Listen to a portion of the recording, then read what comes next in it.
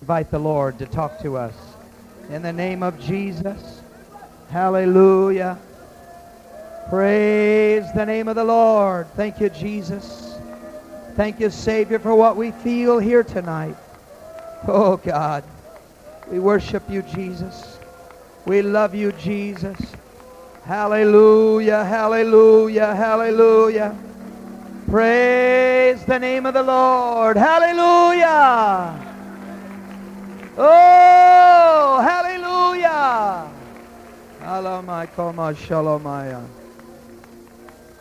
When it's all said and done, there's only one thing that really matters. I want to be saved.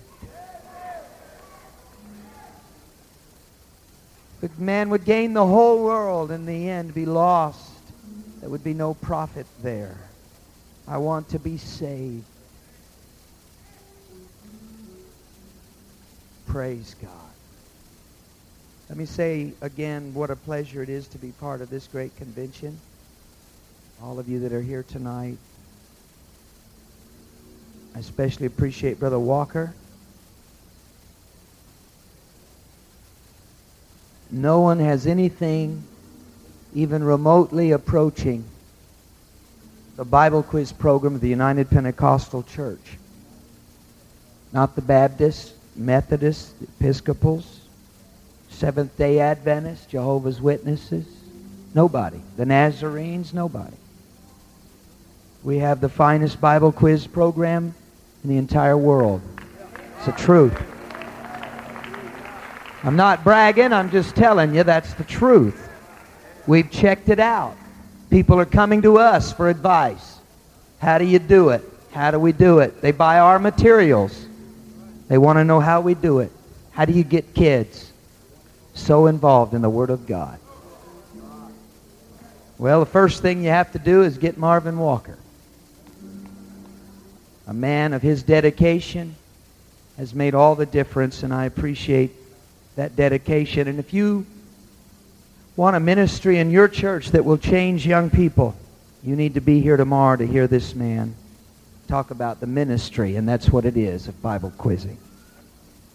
Appreciate so much what I feel here tonight.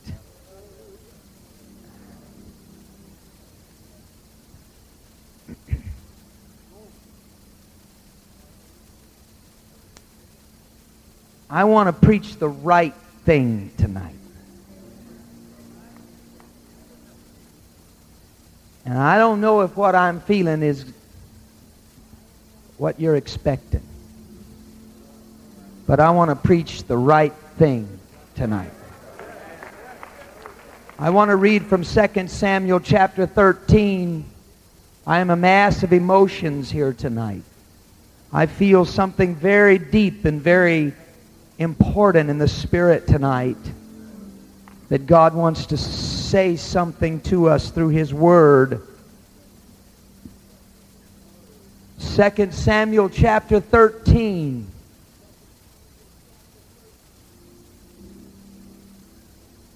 Thank you for standing. And it came to pass after this that Absalom, the son of David, had a fair sister whose name was Tamar.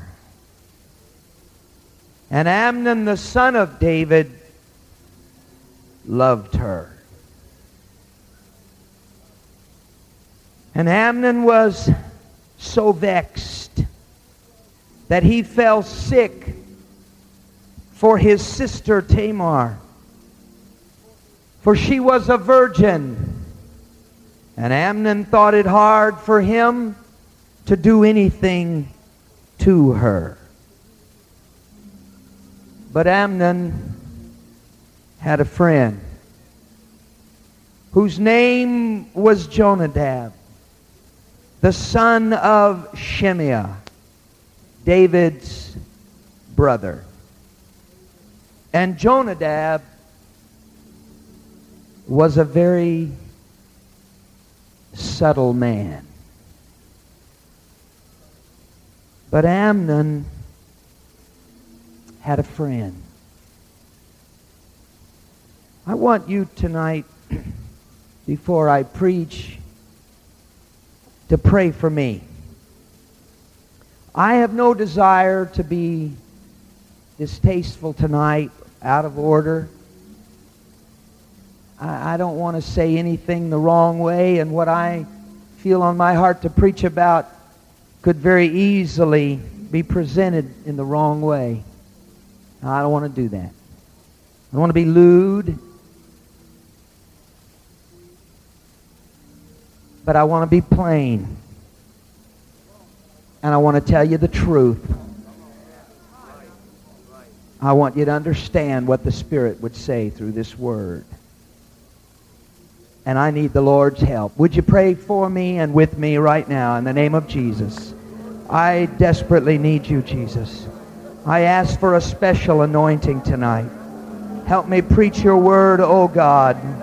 Let my words, oh Lord, be anointed with your Spirit until they become your words tonight. I pray you'd quicken my mind to select the right expressions. I want to say it properly, Lord. I want to say it plainly, but I want to say it properly. Help me do it, Jesus. In the name of the Lord. Hallelujah! Thank you for what we feel tonight. Thank you for what you're doing to us tonight. Thank you for what you're going to do before this service is over. Oh, Jesus. Oh, Jesus. In the name of the Lord. In the name of the Lord. In the name of Jesus. Amnon had a friend. God bless you. You may be seated.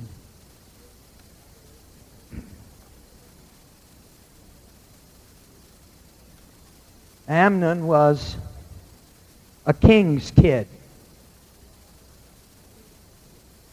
He was a son of David, king of Israel. Amnon lived in the palace, enjoyed all of the privileges of royalty. He was a king's son. He was very probably, at the opening scenes of my sermon tonight, a teenager.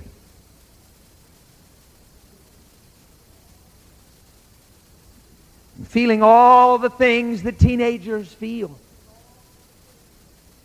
And one day, Amnon realized that he had fallen in love with his sister, more correctly, his half-sister, Tamar. She too was a king's kid. She also was a child of David. And though they shared fathers, they did not share mothers. So they were half-brother and half-sister. I want to hasten to tell you that there was nothing illicit about Amnon's love for Tamar. Today, of course, it would not be acceptable. It would not be proper for a half-brother and sister to be in love, to marry. But in this day, long ago, it would have been acceptable. We find from the Word of God that later Tamar herself said, if you'll ask our father David, he will allow us to marry. There was nothing wrong with Amnon loving Tamar. And certainly nothing wrong with her reciprocating that love and loving him too. Nothing wrong with this emotion called love that a young man and a young lady will feel for one another. Nothing wrong with the physical attraction between the sexes. That was given us by God.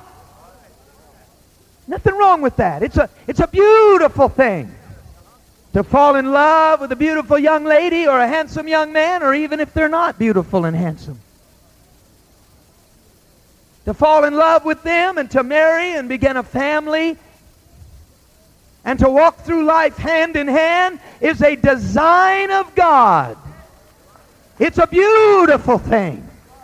It's a blessing. It's a wonderful thing. It brings happiness to the life of any person who falls in love. In fact, I hope every one of you that are single here tonight, I hope every one of you, before this convention is over, finds you a boyfriend or a girlfriend.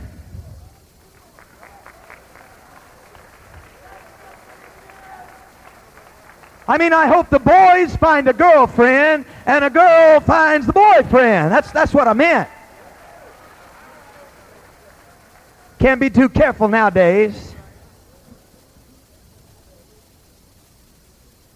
I hope you find them here or somewhere like this. I hope you're not shopping out yonder in the world looking for a life companion. This is where you need to find that young lady or that young man to share your life with. They need to be filled up with the Holy Ghost, baptized in Jesus' name, living a godly life before you even consider a relationship. In fact, I got news for you. Don't even look on the back rows. Just write them off. Find you one up here in the front that knows how to pray and how to worship God and glorify the Lord. Pick you one that's kind of danced up and down the aisles a little bit. Be sure her hair isn't cut. No makeup on her face. Her clothes are right. I'm telling you, get you one that loves God. You'll never regret it.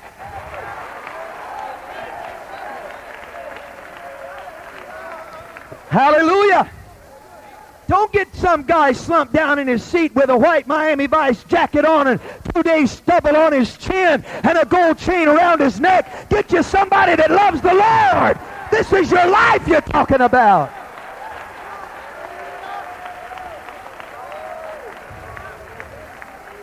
It's the plan of God.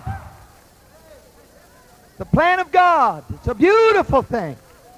It's a wonderful thing when you find that one and fall in love. And it is of God. Even the physical attraction is of God. The feelings that you have, they were placed there by God, and they are not wrong and illicit. But under the sanction of holy matrimony, they are designed by God for our benefit. They're beautiful. They're good. But they are also very powerful. I don't believe that Amnon's feelings for Tamar was puppy love. I don't believe it was infatuation. I believe it was the real thing. I believe it because the Bible says so.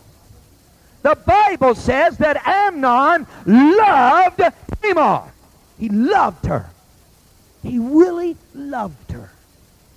That tells me that what began in the heart of Amnon was good and pure and lovely.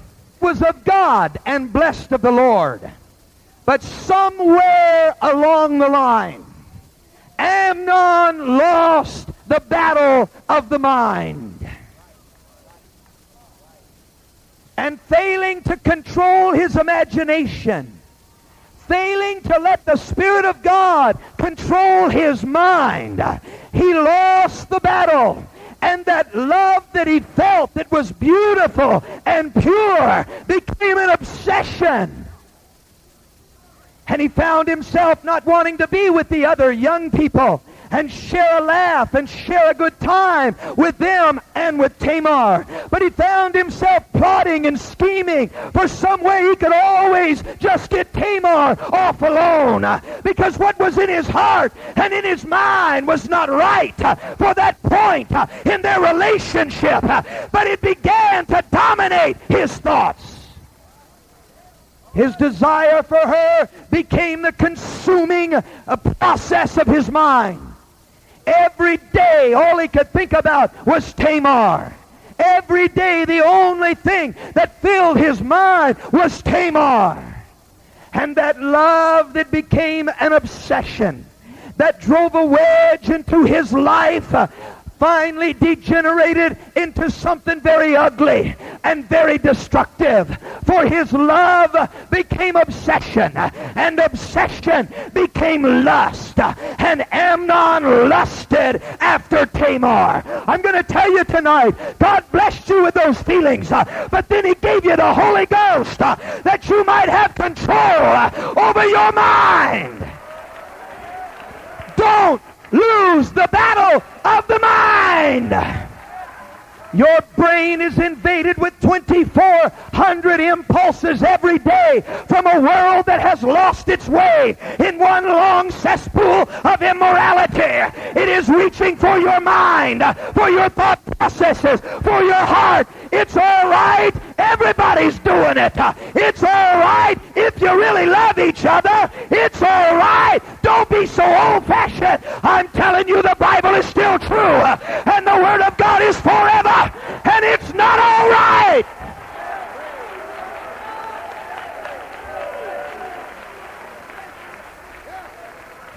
I've seen good young people that loved God. They were not low.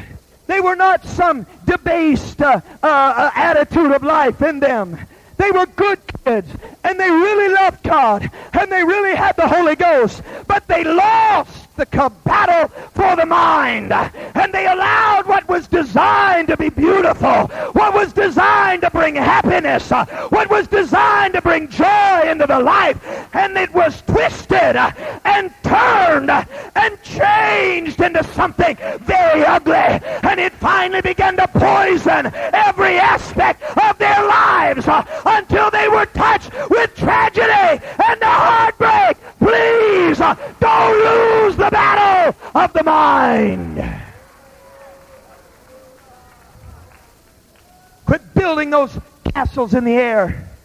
Quit dwelling on those thoughts that the devil places there. Understand what is happening in your life. The Bible says he grew physically ill. And something that was to bless him became a curse to him.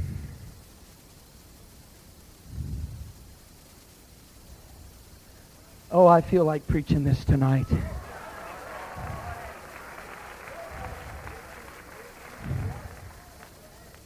And yet, I admire Amnon. I really do. I admire him because he stayed true to his principles.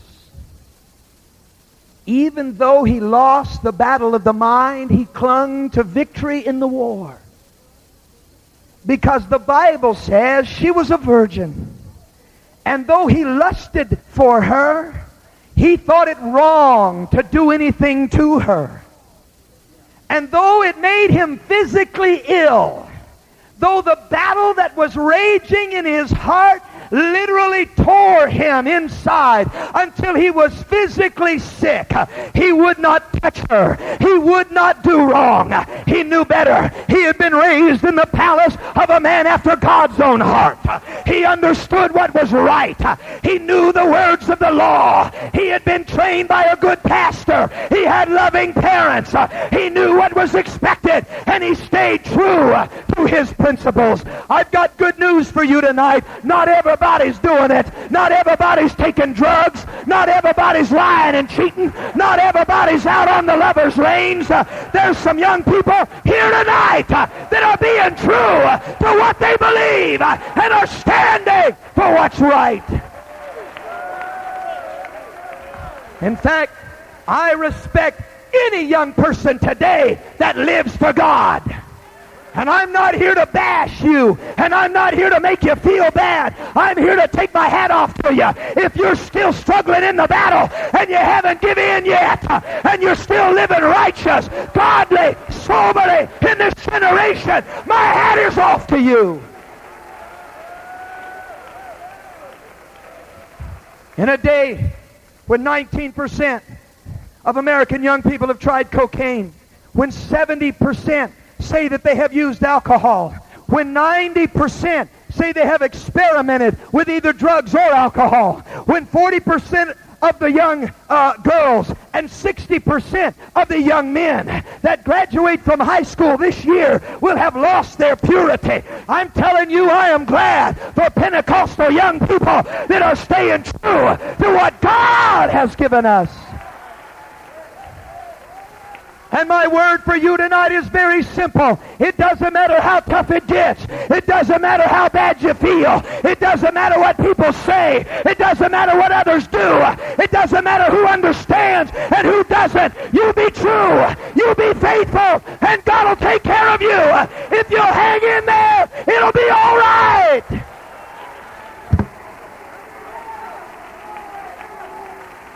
I do feel like I'm preaching to somebody that's about to buckle under the pressure that this world has offered you. I've got a word for you. Hang on. Just hang on a little bit longer. God's going to come to your rescue. It's going to be all right.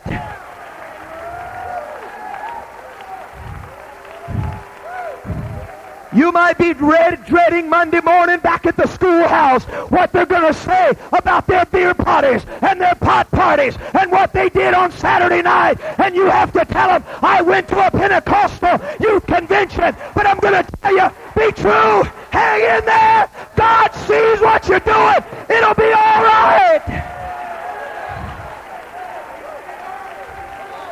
And you will never regret the day you die or until Jesus comes that you were faithful and true to what you knew to be right.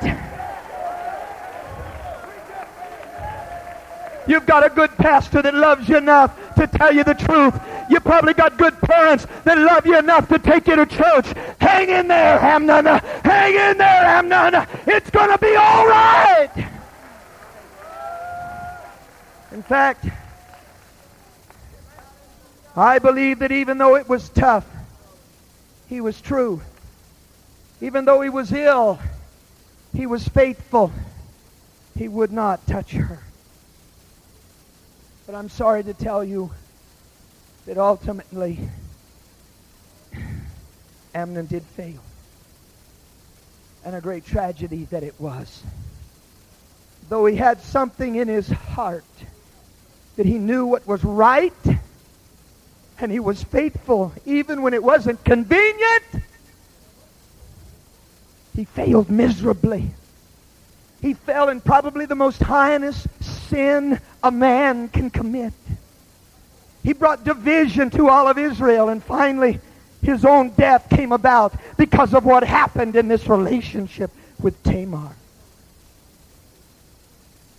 He was hanging in there. The struggle was on. The battle was hot and tough. But he was still hanging on. He wouldn't touch her. He wouldn't touch her. He was going to hang on. And you know what? Time will help. And God will work. And if you'll just hang on, even if you've lost the battle of the mind, don't let the devil tell you if you think about it, you might as well do it. If you desire it, you might as well do it. That's a lie from the pit of hell. It is not a sin to be tempted. He was tempted, but he didn't give in. He wanted it, but he would not give in. So what was it that caused Amnon to fail? To be lost, to bring tragedy and shame upon his father's house. He was hanging in there. But Amnon had a friend.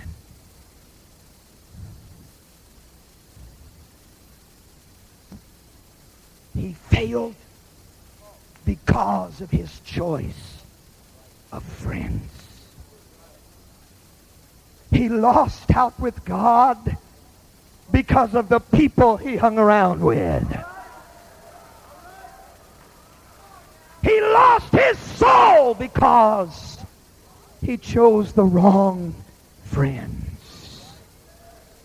I want to tell you tonight, I want you to understand something. Thank God for youth convention. Thank God for youth camps. Thank God for youth programs in the local church. Thank God for pastors that love kids, preach to them, love them, teach them right, raise them right. Thank God for parents that raise their kids in the church. But I'm going to tell you what it's going to boil down to. Teenagers, young adults, listen to me. Whether you make it or you don't make it, whether you're saved or whether you're lost, whether you go to heaven or burn in hell, to a large degree will be determined by the kind of friends that you gather around you, the kind of people that you allow in your life, the kind of advice that you listen to, the influences that you allow in your everyday life will determine your eternal destiny.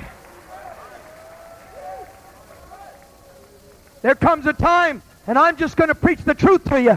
There comes a time, being a teenager or a young adult, we want to break away from our parents. I'm not saying it's right. I'm just saying that's the way we're made.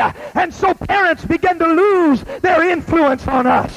They're usually first supplanted by teachers at school. But then there comes a time where we move away from the influence of our teachers. Oftentimes it's that pastor in our young years, Sunday school teachers that will exert great influence. But there comes that moment when by wanting to exert our independence, our own personality, we begin to break away from all of the older folks that had an influence in our lives. And the tragedy is the friendships that you have built up until that time, those are the ones who are going to step in the gap and begin to influence your life and choose your direction. My God, pick your friends. Careful. Be careful about who you let in your life. It is not an old fogey idea. Be ye not unequally yoked together with unbelievers. It did not go out with the Model T and the hula hoop. I'm telling you, it's the good word of God. And there's a real reason for it. It's important how you're yoked with this world. And it doesn't just mean marriage.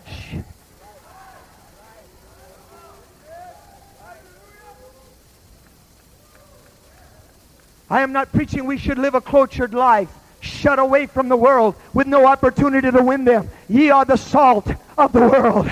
Ye are the light of the world. And a city set on a hill cannot be hid. But I'm going to tell you, there's a line that must be drawn. And when they influence you more than you're influencing them, it's time to draw the line and say, I like you, but I love him more.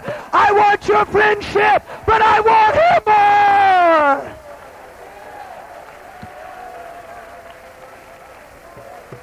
Oh, help me preach it, Jesus. Help me preach it, Jesus. Yes, we should try to understand them, but it is a short step from understanding to excusing, to defending, and then to joining. Please hear me. Love the sinner. Love that young man in your high school. Love that young lady in your high school. Love that sinner on your job. But hear this preacher tonight. We have been called out from this world to have a relationship with Jesus Christ. And except you love me and hate everything else in this world, you're not fit to be my disciple.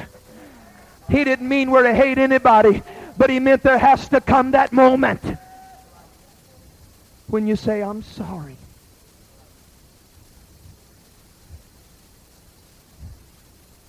What kind of influence are your friends exerting over you right now?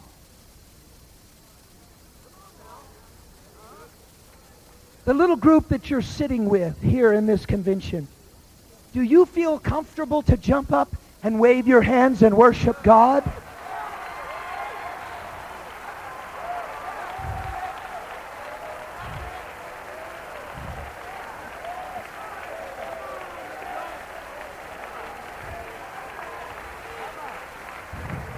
Do they join you when you do it?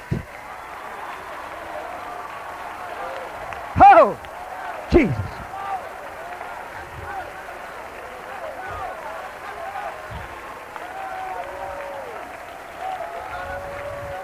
Or are you with the fingernail clipping, note writing, boy watching, girl watching crowd that's sitting back there slumped in their chairs, and you can't break away enough to worship the God that saved you from your sins? What kind of friends do you have?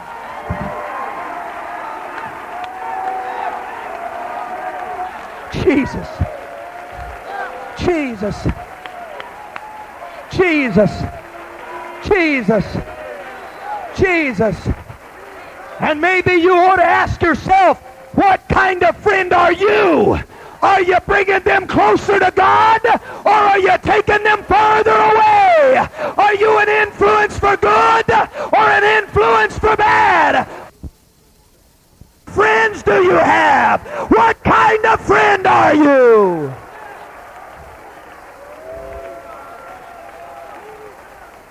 Amnon would have made it, but he sat with the wrong crowd at youth congress. He sat with the wrong bunch at church. He ran with the wrong crowd at school. He dated sinner girls or sinner boys. He had the wrong friend. And it cost him everything.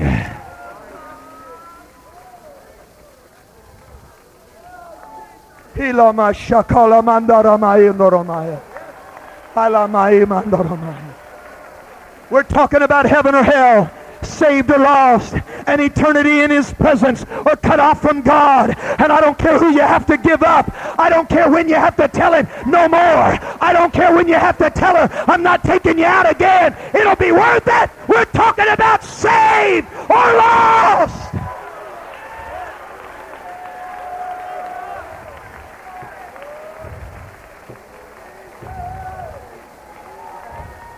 Oh.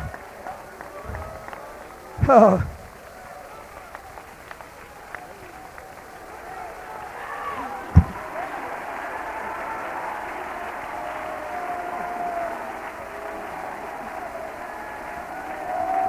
We praise you, Jesus.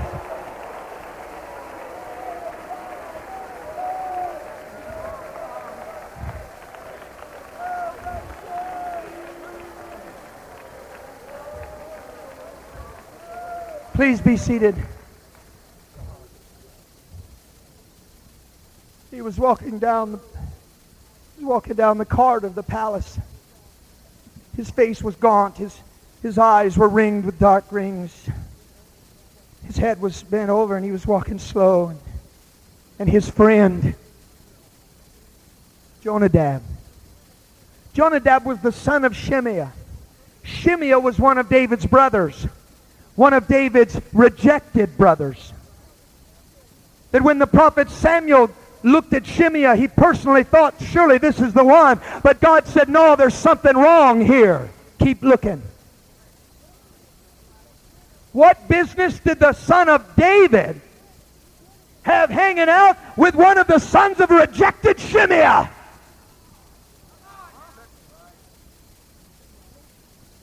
But they were best friends. Amnon trusted Jonadab. Evidently, he respected him, looked up to him. And they met in the corridor. And Jonadab said, what is the matter with you? What is wrong with you? You don't look good. Jonadab trusted, or Amnon trusted Jonadab. That's the tragedy of the whole thing. He said, it's Tamar. I love Tamar. And I desire her. But I know it's wrong. And I won't do it. I won't take advantage of her. I won't shame her. I won't bring reproach on my father. I won't do it. But Jonadab gave him one of those cool, worldly wise smiles. Where have you been? Man, don't you know? These are the 90s.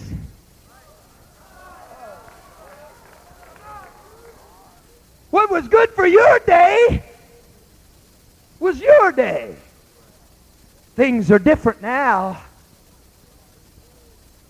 You're a king's kid. Can't you do anything you want to do? You can always get forgiveness, can't you? There's no responsibilities. There's no expectations on you. Do your thing. Do what you want. It'll be all right. You're the son of a king. You can do anything you want to do. Nobody can say anything about it. A light beamed in Amnon's eyes. Do you have a plan? Yeah, he's always got a plan.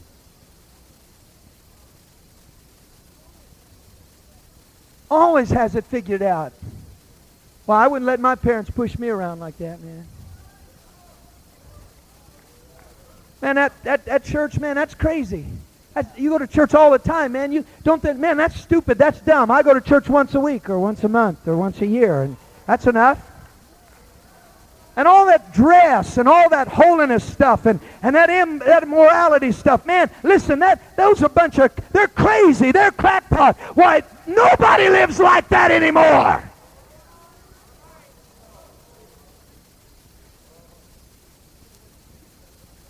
I tell you what you do. He said you act like you're sick. It won't be hard. You are.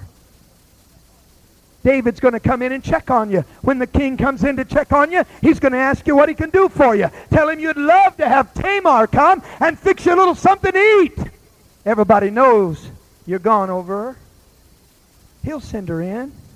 And when she comes in, grab her. It'll be all right.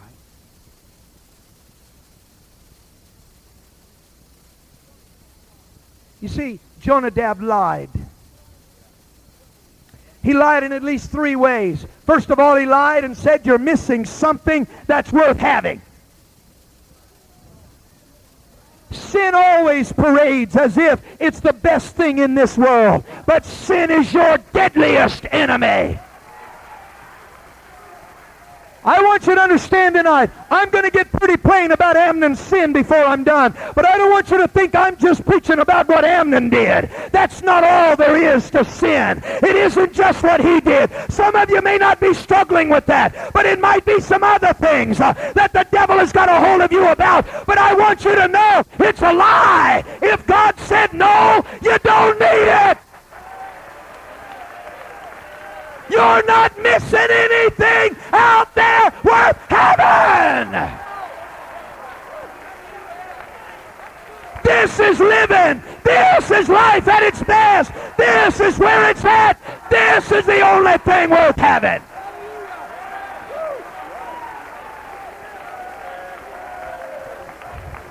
I got the Holy Ghost at age 13. I wasn't always the best saint, but I did pretty well live for God from 13 on. I've never been drunk. I've never been high on drugs. I smelled marijuana one time in my life. Didn't know what it was. It was in the stairwell of a hospital until one of the nurses said, they're smoking pot in the stairwells again. I don't know anything about it, but I've seen them pray through by the droves. I've seen them come from every dive, every cesspool, every filthy place in the world. I've seen them come off motorcycle gangs. I've seen them come off bar stools. I've seen them come out of the red light districts. I've seen them come from lying and cheating and stealing and committing adultery. I've seen them come, and I've never heard a one of them say, I wish I'd have waited a little longer. But I've heard them all say, thank God I finally found what I've been looking for all my life. You got the best there is right here in the church.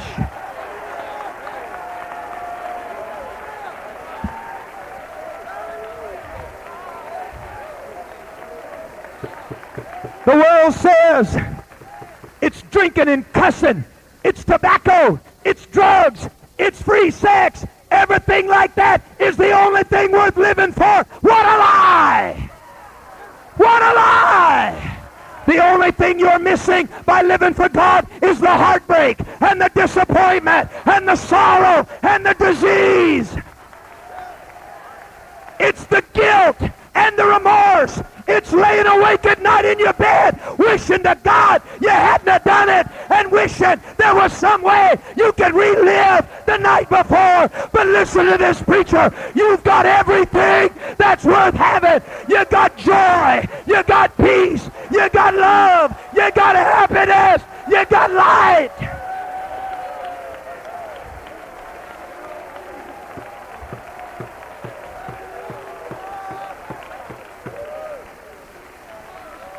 I've got to hurry.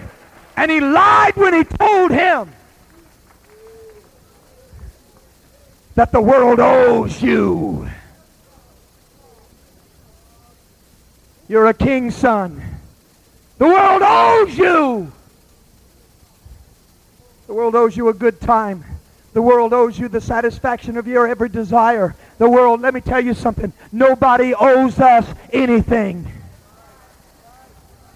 Thank God for churches that have good youth programs, that have gymnasiums and all those things. That's wonderful, and I hope your church has it. But if it doesn't, it does not excuse you from living for God.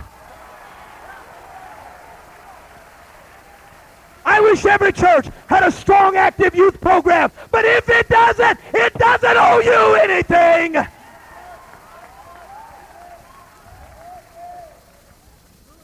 Church does not owe us. We owe the church. We owe the world.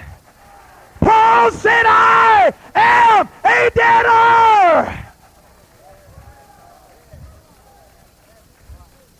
And finally, his most deadly lie was when he said the rules don't count for you.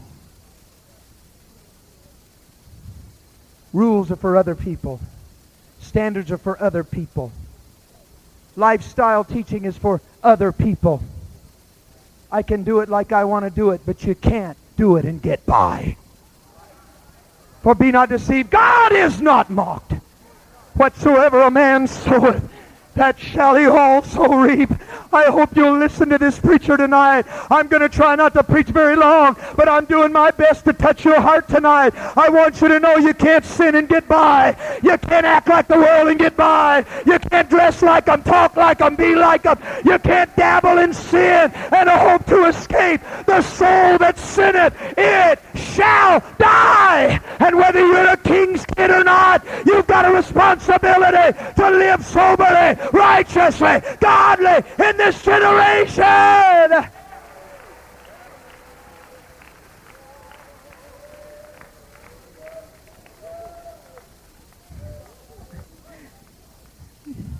You know better. Quit justifying what you're doing. Quit trying to say it doesn't matter. Quit looking around for somebody that may not be living as good as you are, and then feeling superior and going on in your sin. We're talking about God who knows everything, who sees everything. You might fool mom, you might fool dad, you might fool the preacher, but you'll never fool God.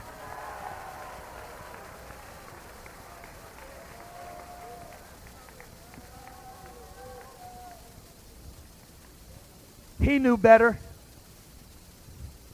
but he had a friend,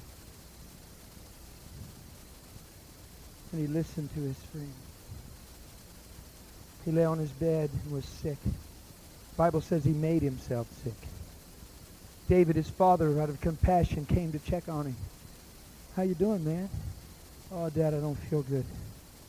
I'm really sick. Well, man, I hate that. What, is there something I can do? You know, Dad, I was just thinking if Tamar could come in and just fix me a little something, maybe a little soup or something. David smiled, a knowing smile. He understood. He knew Amnon loved Tamar. Well, I think we can arrange that, son. She came in. She too was concerned.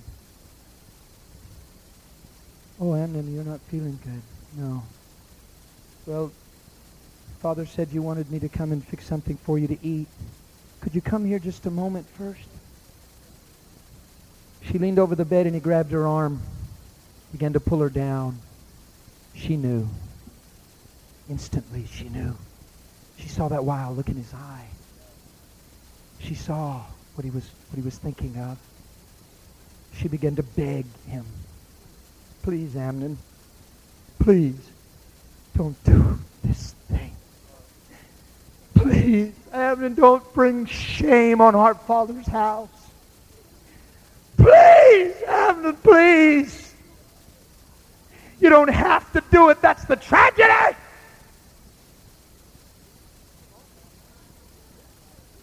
Ask our Father, He'll allow us to marry. We can do it right. We can wait. We can do it right. Come on, Amnon. Please, Amnon, don't do it. But he had a friend. And he listened to his friend. And he was stronger than she was. And he pulled her down to the bed. And Amnon raped Tamar.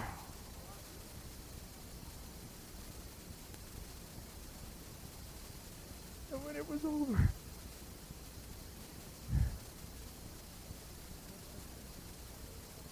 the Bible says he hated her, so that the hatred that he felt for her was greater than the love he had once had. That which was meant to be beautiful, that which was meant to be holy, that which was meant to be tender, that which was meant to bring blessing, had brought a cursing and planted a hatred that ate into his very heart. And he drug her off the bed, and he shoved her out of the door, and he slammed the door and bolted it behind her. She stood in the hall, weeping her shame. Please, Amnon, get out of here. I never want to see you again. But he really didn't hate Tamar. He hated what he had become. And when he saw her, it brought all of that guilt and all of that remorse.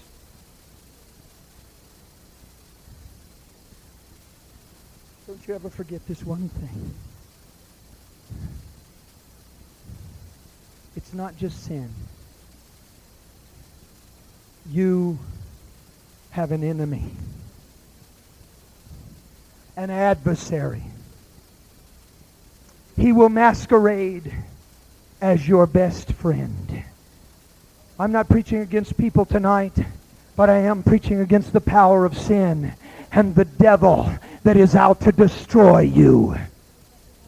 He's called a lot of things in Scripture, but nothing more graphic than when the Apostle Peter calls him a roaring lion, walking about, seeking whom he may devour. A lion is the most vicious killing machine on earth. A grown male lion weighs between 350 and 500 pounds. He's 9 feet long. He stands 3.5 feet tall. He can run 35 miles an hour and see in the pitch black dark. He can run down, leap upon, snap the backbone, and drag away a 600-pound zebra. It would take 6 men to do what that one lion could do. And I want you to understand, he is waiting outside the doors of this building tonight. He's got his eye on you.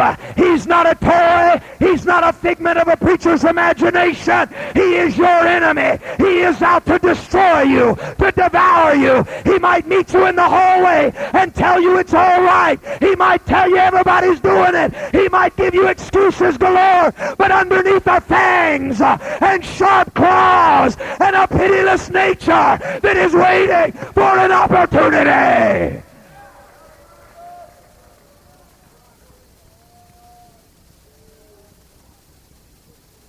And if it hasn't happened, it will happen. Whether it's Amnon's sin or not. Grazing alone, for the flock has moved on to some other green pasture. Your head down, lapping up, satiating the hunger that you feel. You don't even sense the slow, stealthy approach of that killing machine. You don't even realize what's about to happen until at the last moment that long rush comes. You see him out the corner of your eye. You break into a desperate run. One pleading, long bleed comes out of your throat, and then he is upon you, a defenseless lamb without any hope, and the greatest killer on earth upon you. With one snap of his head, he breaks your backbone. With one flick of razor-sharp fangs, he rips your throat, and your blood gushes out on the ground. With long claws, he tears open your belly, and your entrails gush out, steaming in that little grassy meadow. Crushed, torn, flung there by sin, wrecked, ruined. He backs up, splattered with your blood, and with yellow eyes, he surveys his handiwork. I'm not telling you a fairy tale. I don't want to offend you tonight, but I'm telling you, drugs are waiting for you. Alcohol's waiting for you. Illicit sex is waiting for you. Violence is waiting for you. Immorality is waiting for you. And it's not a toy.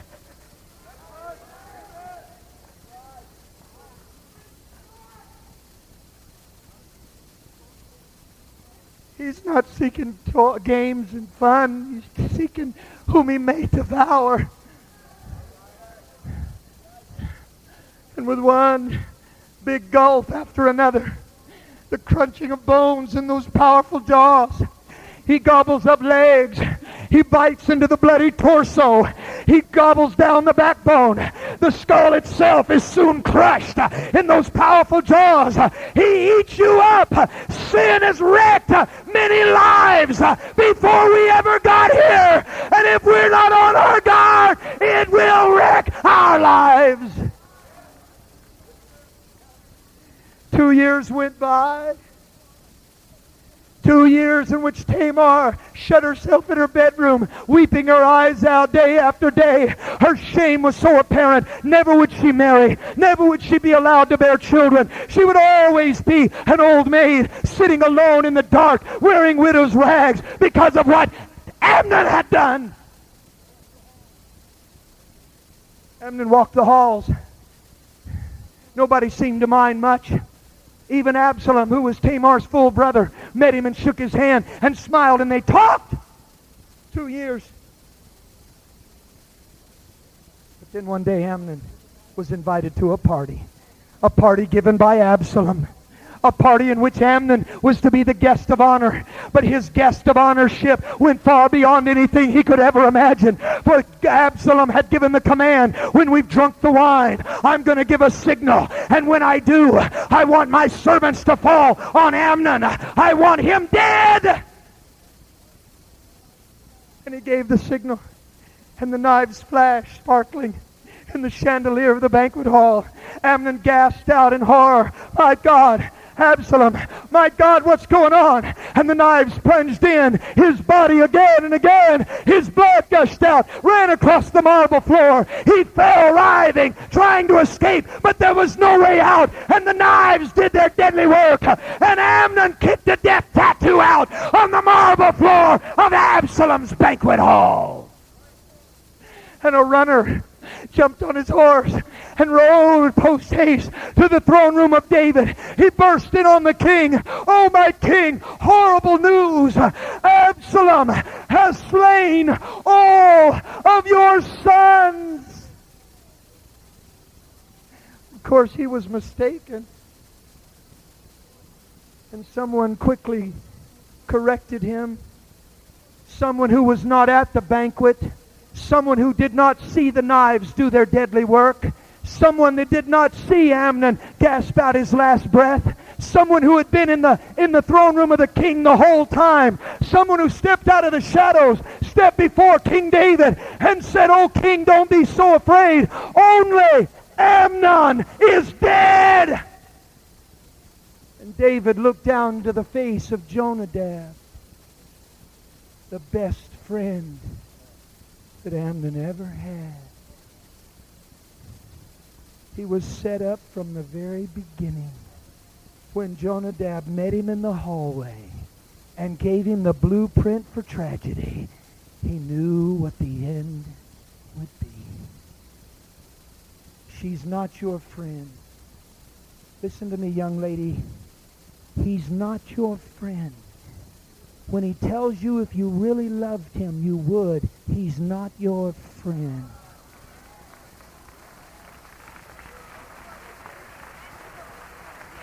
When he hands you that joint and says, everybody smoke some and it won't hurt you, he's not your friend. When he hands you that little dark-colored vial and says, everybody snorts a little, it won't hurt you, he's not your friend. He is your worst enemy. Look past his good looks. Look past his slick tongue, and you'll see fangs, and you'll see claws, and you'll see yellow killer's eyes. Oh, Amnon, hear me tonight. Sin is not your friend, but sin lies in that bloody clearing, having devoured every shred of your life until there's nothing left but a tiny piece of an ear. Not even a whole ear, just a piece of an ear. And a long, gore-covered tongue snakes out of the lion's mouth to lap up the last little piece of decency in your life, the last little shred of humanity, of self-respect, the last little bit of reputation. He'll gobble every bit of it down. He'll never be satisfied until he drags you through every cesspool he can get you in. Don't tell me it won't happen to you. It's happened to kids just like you, and it will happen to you. If you play with fire, you're going to get burned, and that tongue reaches out, and that'll be it. It'll all be over. But somehow you stumbled in to youth conference, Bakersfield, California. And let me tell you what's going to happen.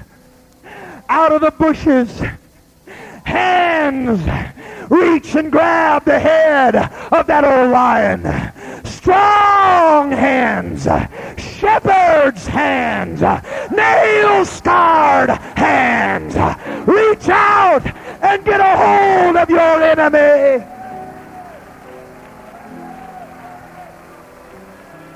And two old adversaries face each other across the shred of a young person's life.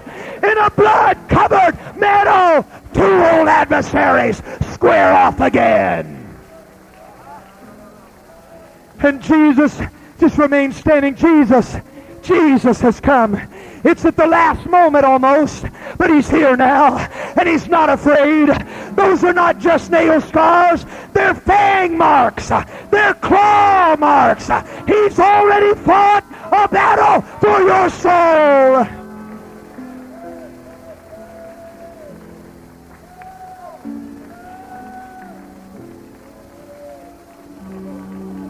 And if you'll allow it to be, the outcome of tonight's struggle will be the same. And the enemy of your soul will run whimpering back into the jungle from where he came. And the shepherd will carefully search each blade of grass. He will search all through the meadow where the tragedy happened until he only finds a piece of an ear. But the Bible says, as the shepherd taketh out of the mouth of the lion 2 legs or a piece of an ear, he's going to pick it up. And some would say it's too late, but the shepherd says, I'm just in time, for this is no ordinary shepherd. But he holds the shred of a life in his hands, and he begins to fashion something from it. He builds the ear, and then the head, and then the body, and then the legs, and he breathes life back into that lamb that had been slain by the lion, and he picks him up and puts him on his shoulders, and he carries him back to the sheepfold again.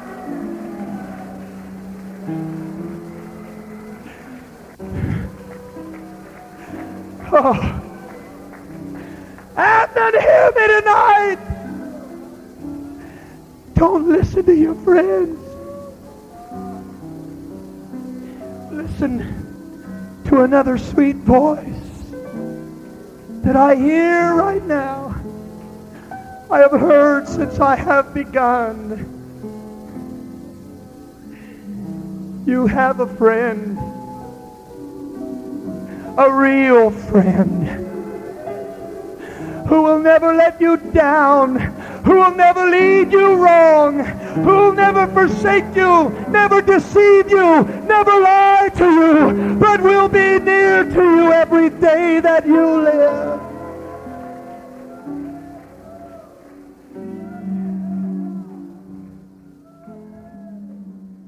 Why don't you come right now? There's not a lot of room. I know that, and everybody can't come.